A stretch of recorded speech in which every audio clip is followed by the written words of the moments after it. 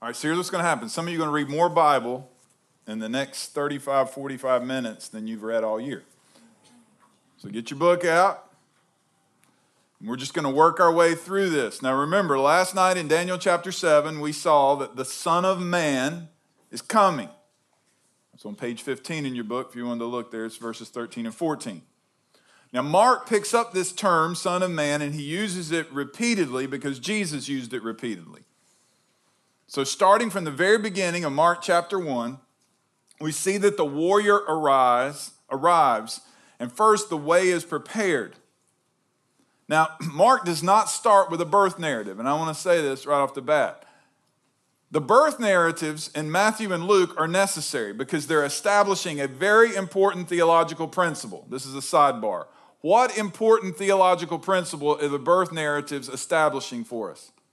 You might know that Jesus is fully God and fully man. That's crucial. Now, we need the other gospels, but Mark does not start there. Mark wants you to see something entirely different. He wants you to link together how the Old Testament ends, Malachi ends, and he says, in the beginning, the gospel of Jesus Christ, the Son of God, as it is written in Isaiah the prophet. So Isaiah says basically the same thing Malachi says. Behold, I send my messenger before your face who will prepare your way, the voice of the one crying in the wilderness, prepare you the way of the Lord, makes his path straight. Now that's Isaiah 43, verse 3 that he's quoting there. John appeared baptizing in the wilderness and proclaiming a baptism of repentance for the forgiveness of sins, and all the country of Judea and all Jerusalem were going out to him and were being baptized by him in the river Jordan, confessing their sins. Now John was clothed in camel's hair and wore a leather belt around his waist and ate locusts and honey. That means he was a really weird dude. And he preached saying, after me comes one, here's what you need to underline, mightier than I, the strap of whose sandals I am not worthy to stoop down and untie. I baptize you with water, and he will baptize you with the Holy Spirit. Now Matthew picks this up, and I record for you. He basically records the same thing. It's in chapter 3 after the birth narratives. Turn to page 27, and in verse 11 he says, I baptize you with water for repentance, but he who is coming is mightier than I, whose sandals I am not worthy to carry. He will baptize you with the Holy Spirit and fire. His winnowing fork is in his hand. He will clear the threshing floor and gather his wheat into a barn, but the chaff he will burn with unquenchable fire.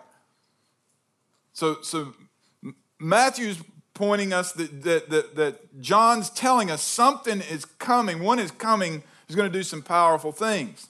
Now we go back to Mark chapter 1 in the flow. So right after verse 8, when he says, I baptize you with water, he's going to baptize you with the Holy Spirit. Verse 9, in those days came from Jesus of Nazareth of Galilee and was baptized by John in the Jordan. So the logic in Mark is, one's coming, well, here he is. It's Jesus Christ from Nazareth of Galilee. That's like being from Ranlow, okay? That's just nowhere. Nazareth is a little bitty tiny place. It was an insignificant town. And it says he came out of the water immediately. He saw the heavens opening, being torn open, and the Spirit descending on him like a dove, and a voice came from heaven, you are my beloved Son, with you I am well pleased. Now, in a few years, sometimes you may live forever, or like your lifetime too, but the Queen of England's going to die eventually. Everybody thinks she should have died a long time ago, but she's an old lady and she just keeps on going. There will be, it'll take days for the news to cover the coronation of the King of England. It's meaningless, actually. The King of England has no power whatsoever, but they will make a massive big deal about it, just like they did the wedding here just a few months ago. Now, just think about this. This is the one, and here's the coronation ceremony. It's a baptism in the River Jordan, which is about that deep. And the Spirit descends on like a dove and says, this is my beloved Son. So God's saying, this is the one. Now, look what immediately happens. Verse 12. The Spirit immediately drove him out in the wilderness, and he was in the wilderness for 40 days being tempted by Satan, and he was with the wild animals, and the angels were ministering to him. Now, Mark is so brief about this. Here's all Mark's telling you. He defeats the devil right off the bat. The devil tries to tempt him. He does not succeed because Jesus has a mission in which he has come to do. Page 28. Now, after John was arrested, or in verse 14 now, Jesus came into Galilee proclaiming the gospel of God. Now, Mark doesn't tell you why John is arrested. I just want you to pause here and think about this. John announces, here's the one. Jesus, he baptizes Jesus. Jesus goes to the wilderness. In this time frame, not while he was in the wilderness, but in this short period of time, John is arrested and beheaded. Now, Jesus shows up preaching the gospel of God. What's the implication here? The implication, what's going to likely happen to Jesus? The same thing that happened to John. So you see fearlessness in Jesus right off the bat. He shows up preaching the gospel of God. The time is fulfilled. The kingdom of God is at hand. Repent and believe in the gospel. Now, passing along the sea of Galilee, he saw Simon and Andrew, the brother of Simon, casting a net into the sea, and they were fishermen. And Jesus said to them, "Follow me, and I will make you become fishers of men." And immediately they left their nets and followed him. Okay, so here's what's true. This is the one. The guy who said he's the one's lost his head. Now this guy comes to me and says, "Follow me." And immediately it says they left their nets and followed him. There's something compelling about Jesus that causes these men to leave and follow him. He then meets two other guys, two brothers, James and John. And it says, and immediately he called them, and they left their father Zebedee in the boat and hired servants and followed him. And he went out again beside the sea, and all the crowd was coming to him, and he was teaching them. And he passed by and saw Levi, the son of Alphaeus, sitting at the tax booth, and he said, "Follow me." And he rose and followed him. Now, I don't have time to get into the details of this. Now, you've gone from fishermen who lived in Galilee, who everybody would have liked, to a guy who's not from Galilee, who's sitting outside the city gates, who's a tax collector. So you can think of the most despised profession around us. So what do you think? What do you think? What profession, what employment, what jobs would people have that the rest of us would go, "I can't believe they do that"? A what? A telemarketer. Okay. Well, you never see their face. Another one? Anybody got another example? A politician? All right. Garbage truck driver. Oh, well. I like garbage truck driver. What? I didn't hear you. Scam artist. Oh, okay. I thought you were talking about a profession.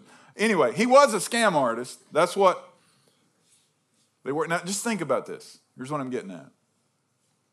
Jesus calls somebody that nobody would have liked.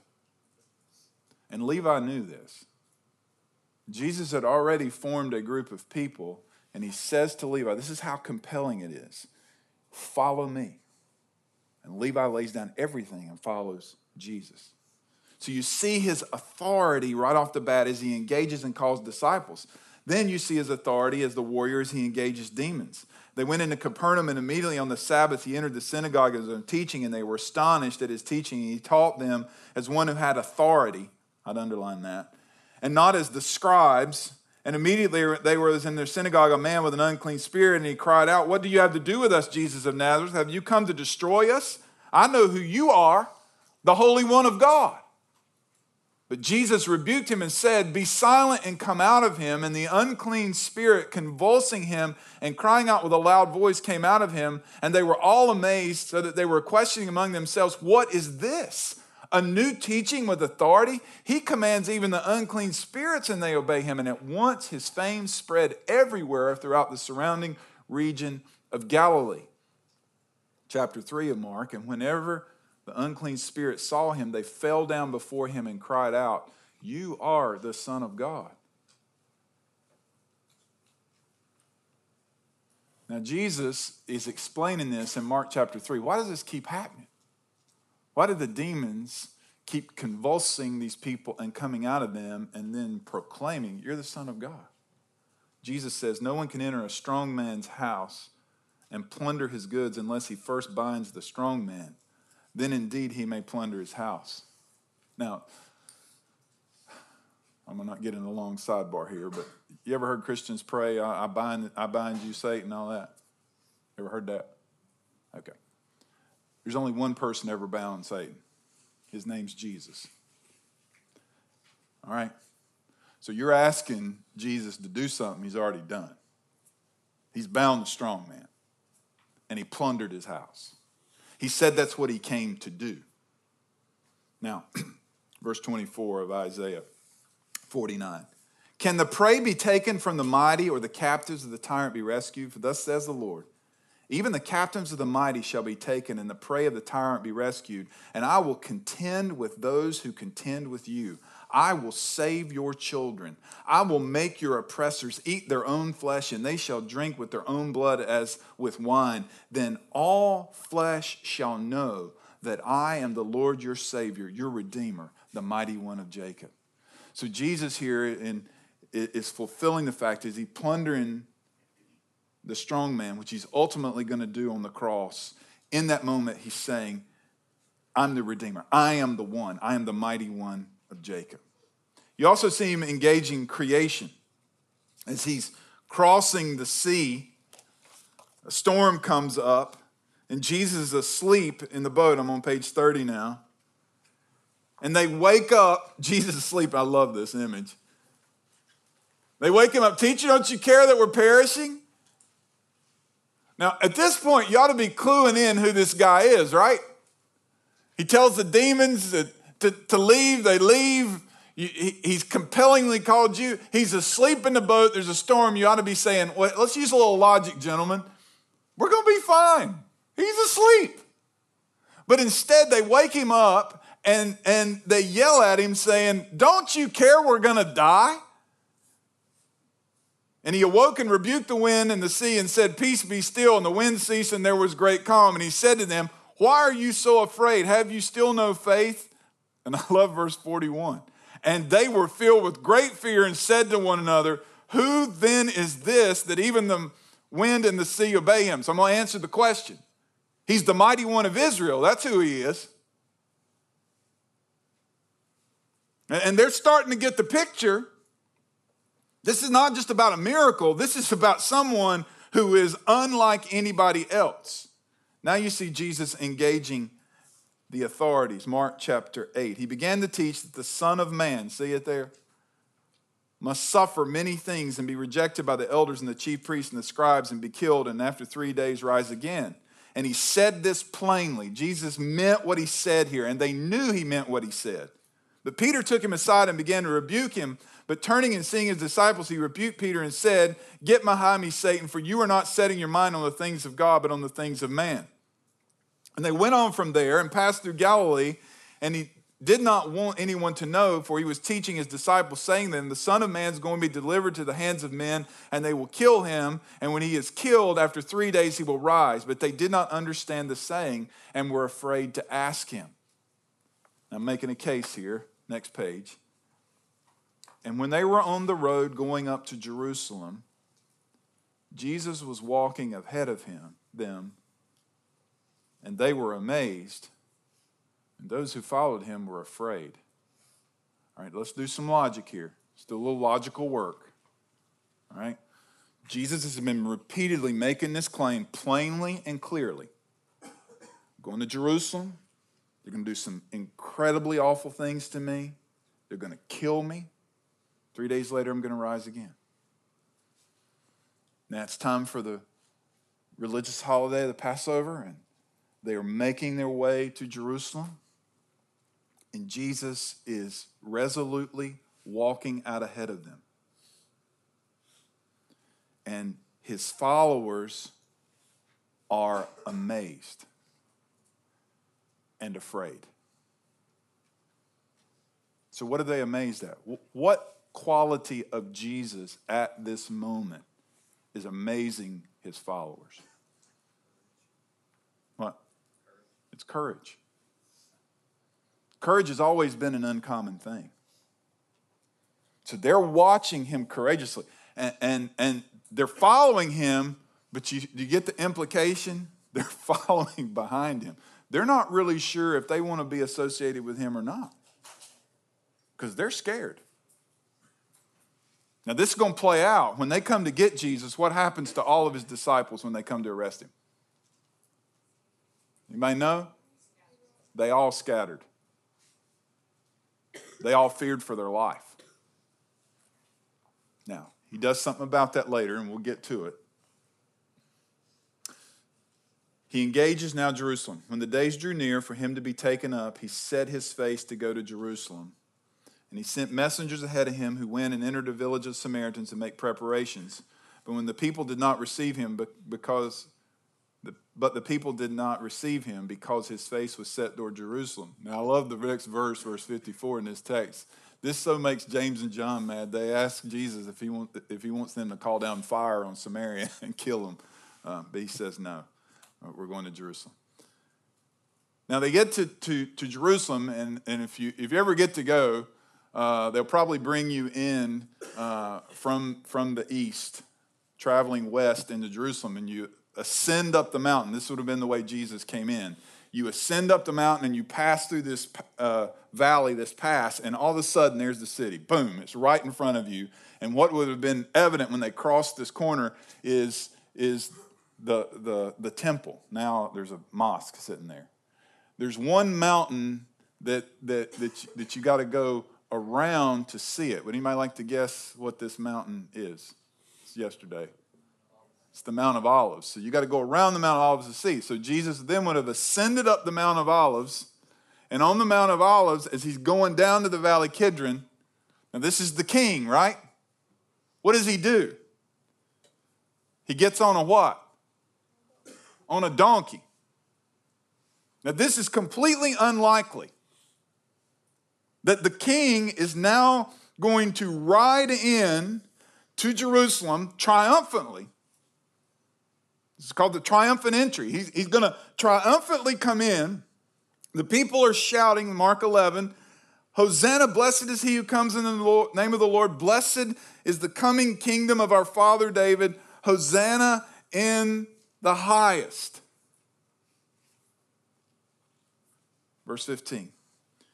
And he came to Jerusalem and he entered the temple and began to drive out those who sold and those who bought in the temple. And he overturned the tables of the money changers and the seats of those who sold pigeons.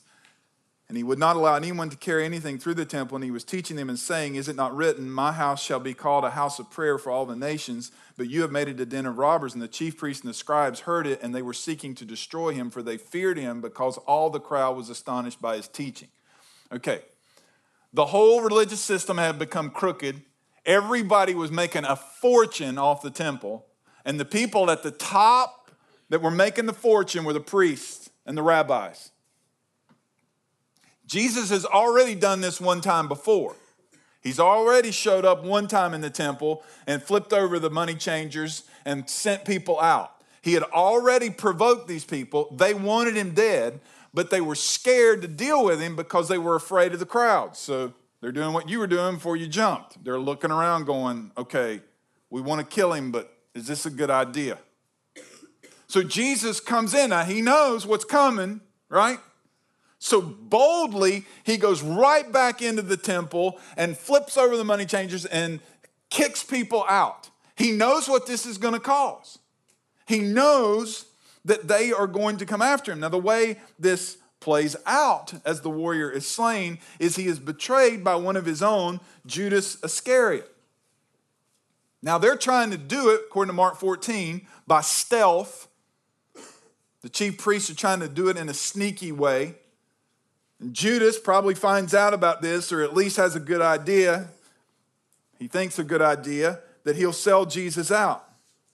So I'm in verse 43 of the bottom. Immediately while he was still speaking, Judas came, one of the 12, and with a crowd and the swords and clubs and the chief priests and the scribes and the elders. Now the betrayer had given them a sign saying, the one I kiss is the man, seize him and lead him away under guard. And when they came, he went up to him at once, Rabbi, and kissed him. And when they laid hands on him and seized him, but one of those who stood by drew his sword and struck the servant of the high priest and cut off his ear. And Jesus said to them, have you come out as against a robber with swords and clubs to capture me? Now I love this. Jesus now calls them out right here. He says, day after day I was with you in the temple and teaching, but you did not seize me. What's he saying? What's he saying? Somebody put it together here. What is Jesus saying here?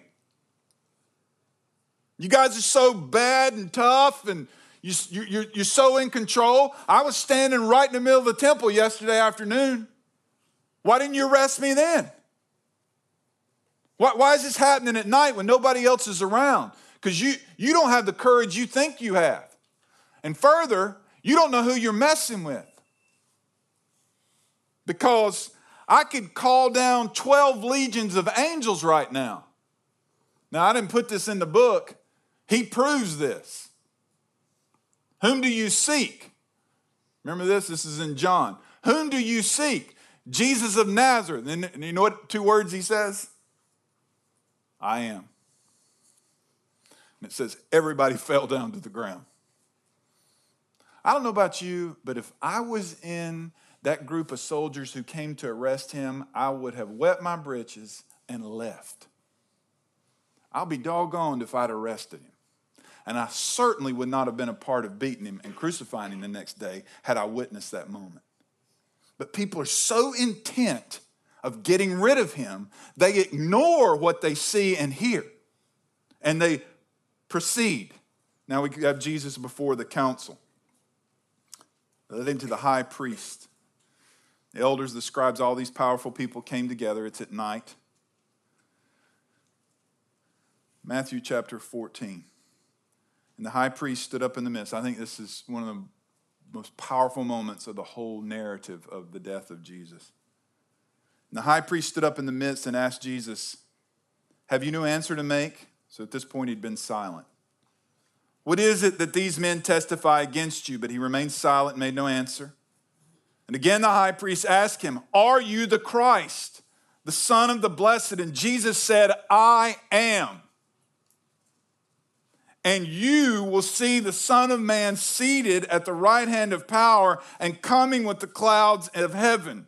And the high priest tore his garment and said, what further witness do we need? You have heard this blasphemy. What is your decision? And they condemned him as deserving death. And some began to spit on him and to cover his face and strike him, saying to him, prophesy. And the guards received him with blows.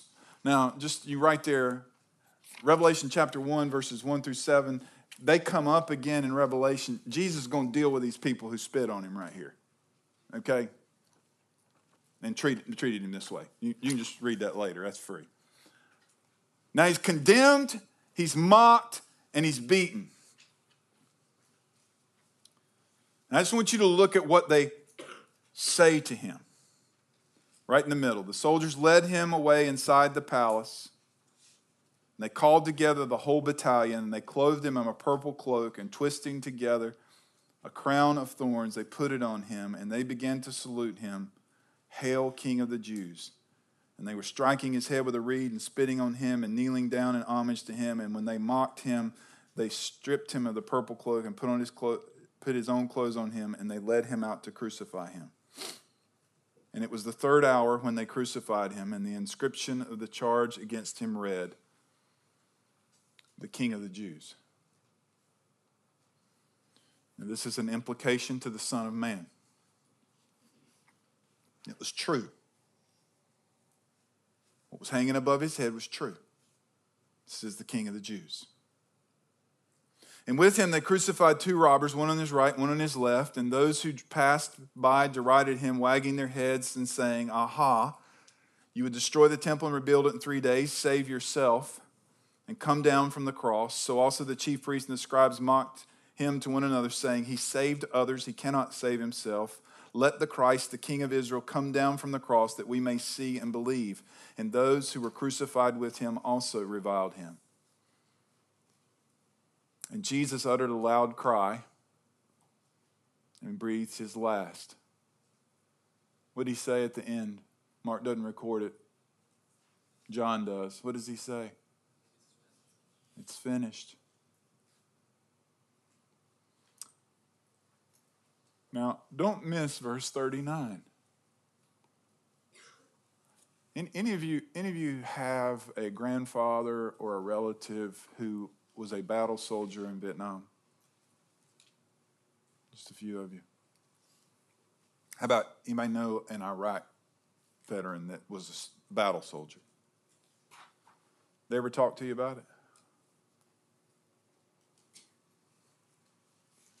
Are they happy about it?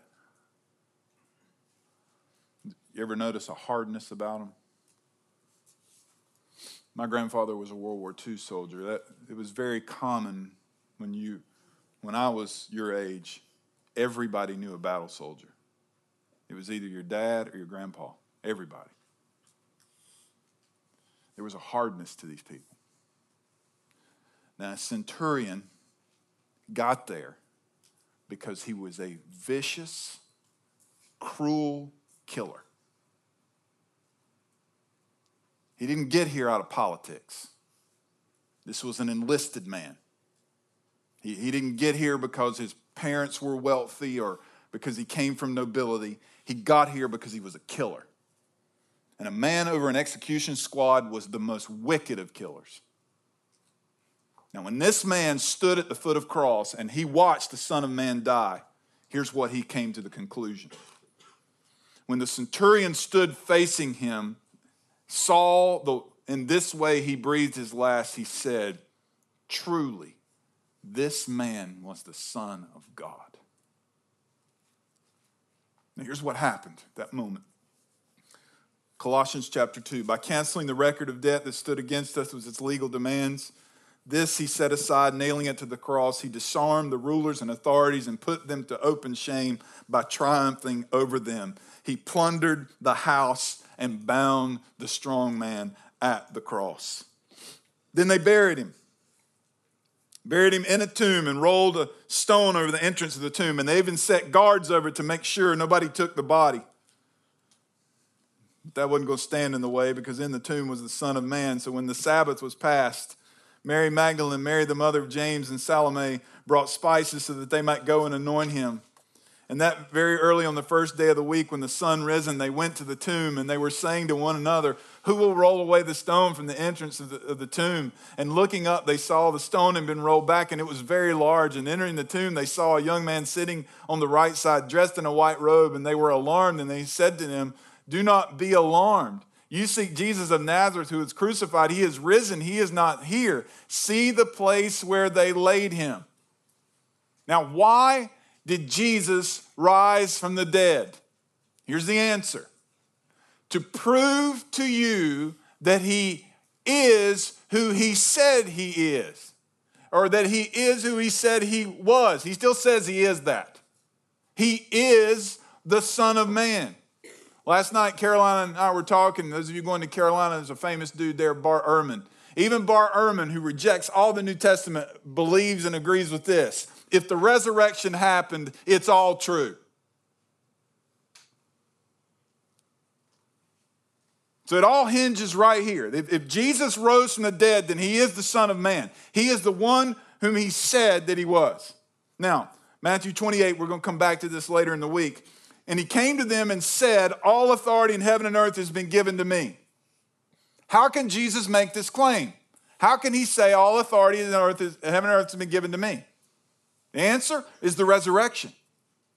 Because of the resurrection, Jesus can say, all authority has been given to me. Go therefore, make disciples of all nations, baptizing them in the name of the Father, Son, and the Holy Spirit, teaching them to observe all that I've commanded you. And behold, I am with you always to the end of the age. Now, this so impacted the church that when the Holy Spirit fell on them, Acts chapter 2, they did what Jesus said. Then it started to get hard. Now, just turn a couple pages. I've recorded for you here the story of Stephen. Now, Stephen's story is found in the 7th chapter of Acts.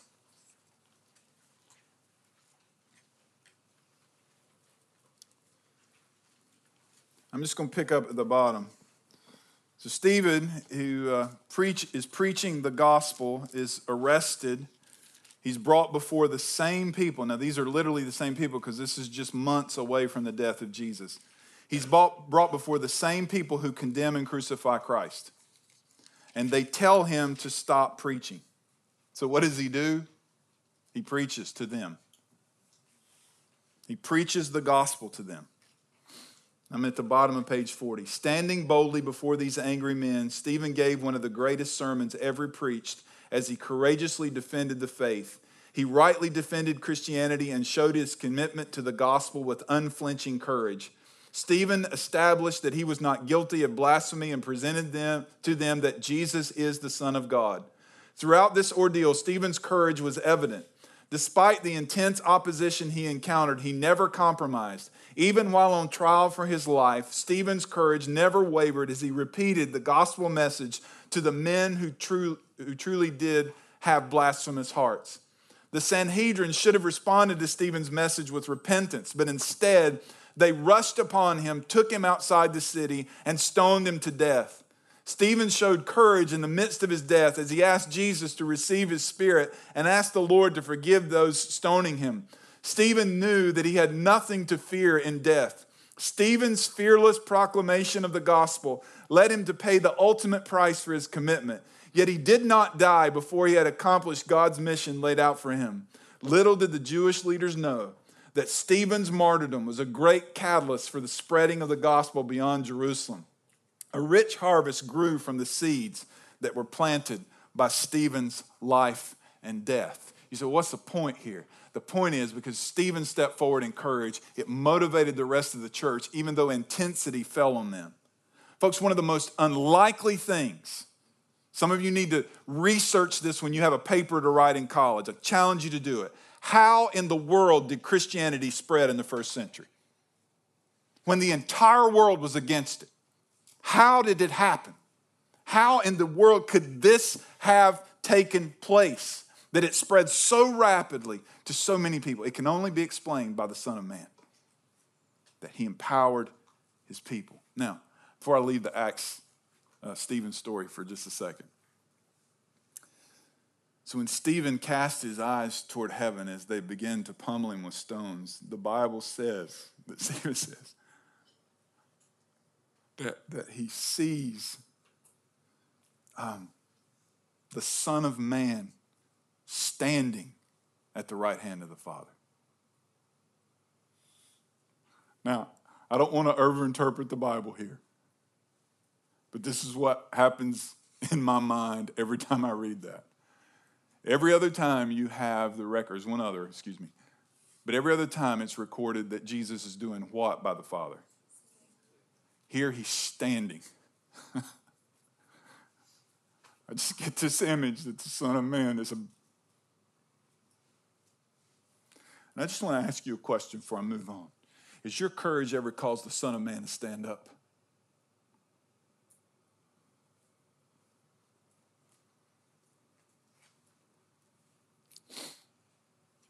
Have you ever stepped forward for Christ in such a way that he stood? I'm getting into the next part of the sermon. Let's go back. There's still a portion to be told.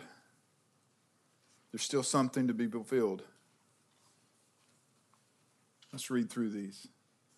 In those days, after the tribulation, the sun will be darkened and the moon will not give its light, and the stars will be falling from heaven and the powers in the heavens shaken. And then they will see the Son of Man coming in clouds with great power and glory. Remember what he said to the high priest. I am. And you will see the Son of Man seated at the right hand of power and coming with the clouds of heaven. This is Joel chapter 2. The Lord utters his voice before his army, for his camp is exceedingly great. He who executes his word is powerful. For the day of the Lord is great and very awesome. Who can endure it? Revelation 1:7. Behold, he is coming with the clouds, and every eye will see him, even those who pierced him. And all the tribes of the earth will wail on account of him. Even so, amen. Revelation 19. Okay. Told you he's going to return to the Mount of Olives. He will not be riding a donkey.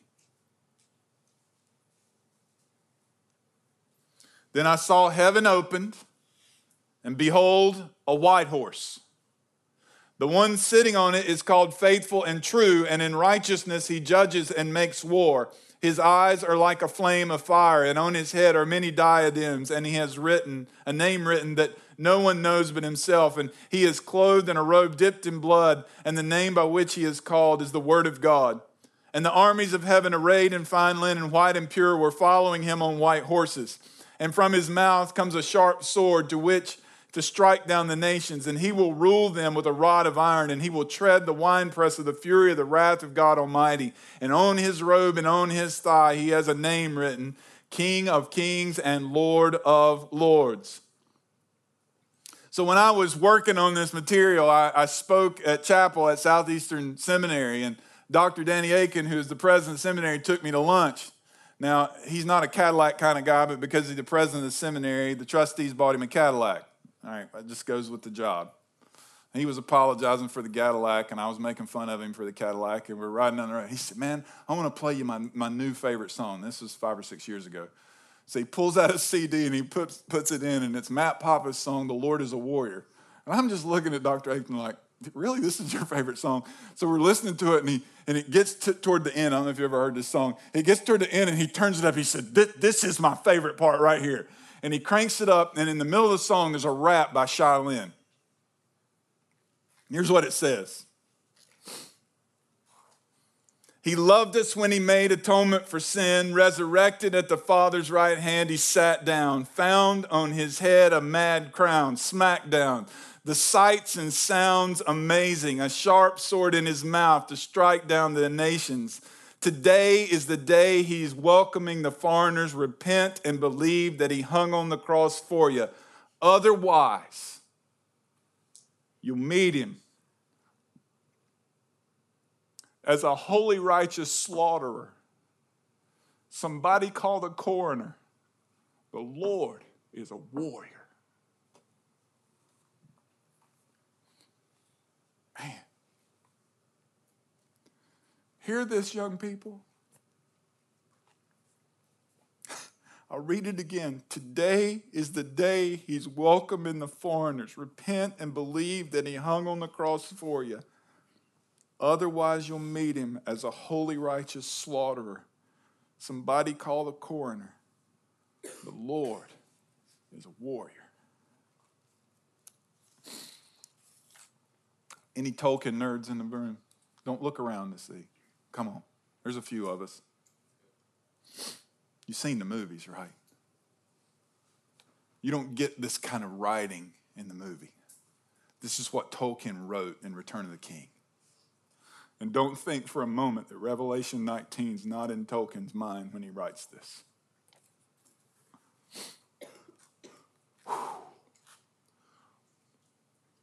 For morning came, and morning and a wind from the sea, and darkness was removed, and the hosts of Mordor wailed. And terror took them, and they fled, and they died. And the hosts of wrath rode over them. Then all the hosts of Rohan burst into song. And they sang as they slew.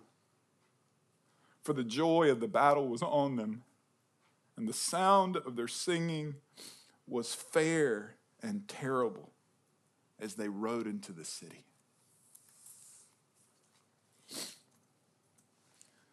Back in the 90s when we wrote cheesy songs, there was a song called We Will Ride. It was my favorite.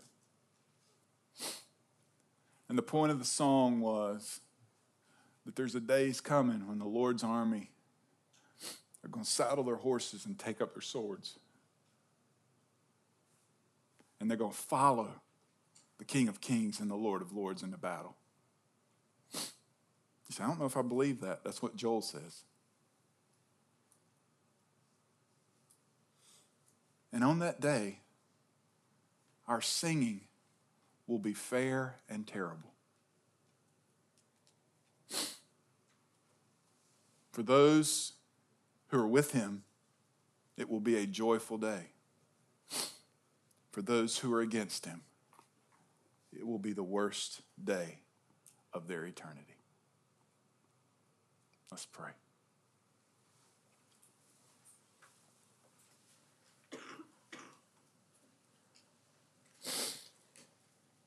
Lord, thank you for your word and for the clarity.